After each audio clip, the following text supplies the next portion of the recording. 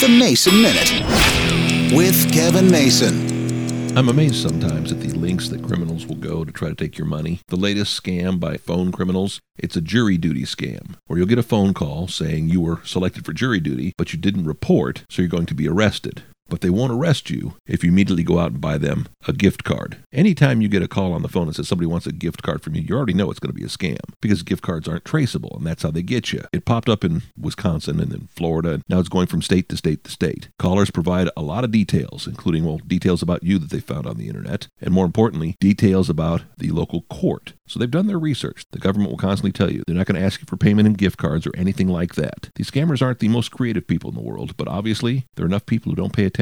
There are enough people who just get freaked out when anybody is threatening them, so they automatically pay, and they lose a lot of money. You've been warned. It won't be the last time we'll hear about this kind of scam, but it's going around, and I'm sure your phone will ring soon, and you get those details.